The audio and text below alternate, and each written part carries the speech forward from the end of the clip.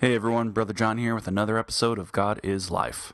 Today, I want to discuss a common question new believers come across in their journey in finding God.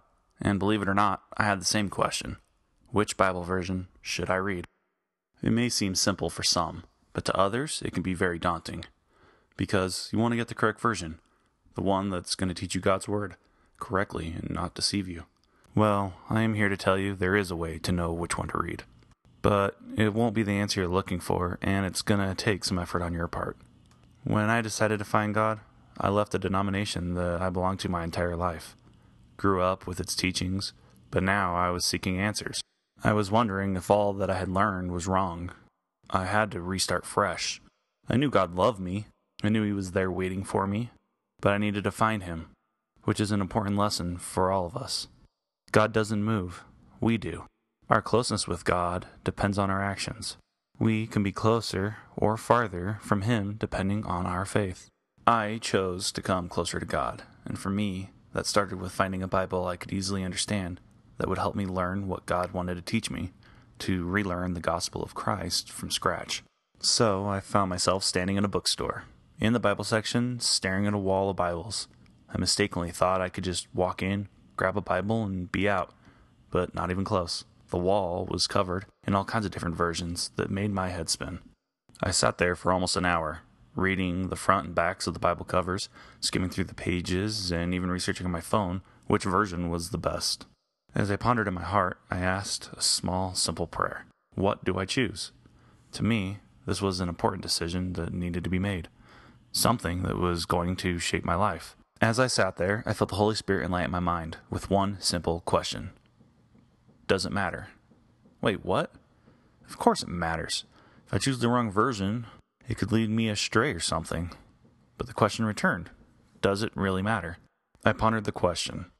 Does it matter which version I choose? Then it hit me. The message in all the Bibles were the same. The gospel of Jesus Christ was still the same. God loves us. Jesus Christ died for us. He rose from the dead. And if we believe in Him, we'll all be saved. The different versions all had the same goal, sharing the Word of God. They all had the same message. So if it doesn't matter the version, then what version do I choose?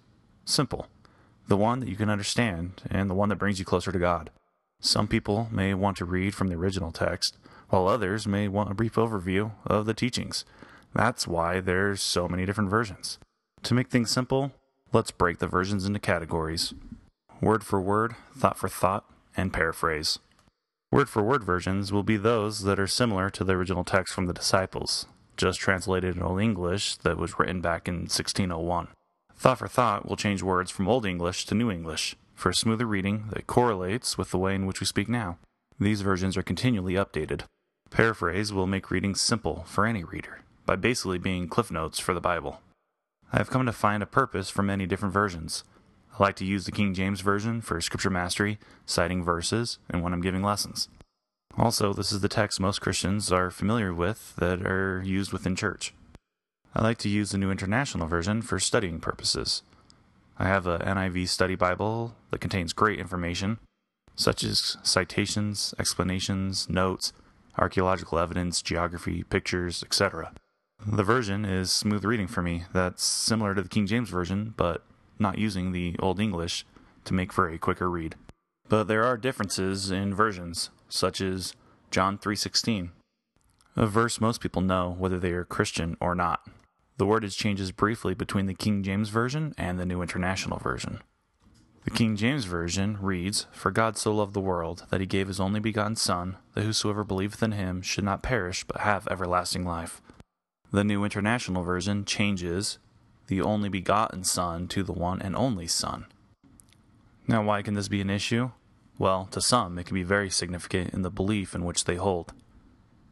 For instance, the Church of Jesus Christ of Latter-day Saints believes we lived with God in a pre-existence, that we were all His children. Jesus Christ, whom is our older brother, said He would come to this earth and save us all, so that we could return back to God and be like Him. So when words are changed like that, it can create some contention that maybe we didn't live with God before this life as children, which would then change the entire belief system of the church. This can be similar with other denominations using specific versions of the Bible to correlate with their beliefs. If you're like me, I am non-denominational and find each version expounds on my faith, helping me understand different perspectives I've never considered. I put these thoughts together collectively, and over the course of time have created my own meaning and understanding of God, and I encourage everyone to do the same. Having questions and doubts is human. We don't know everything. If you study and question the things in which you don't understand, God can help you build a strong belief in it, which will strengthen your foundation. As the Bible says, "Ask and ye shall receive. Knock and it shall be opened unto you." Keep asking and keep searching. God will guide you in the right direction if you are willing to believe in Him. Pick a Bible, any Bible, and start reading. Come closer to Jesus Christ and receive His grace, His love, and joy. I hope all of you find what works for you. I'll be the first to tell you to do what feels right, and if you open your mind and heart to God so that He may guide you, you will be on the right path. Put your trust and faith in Him. I love you all, and God bless you until next time.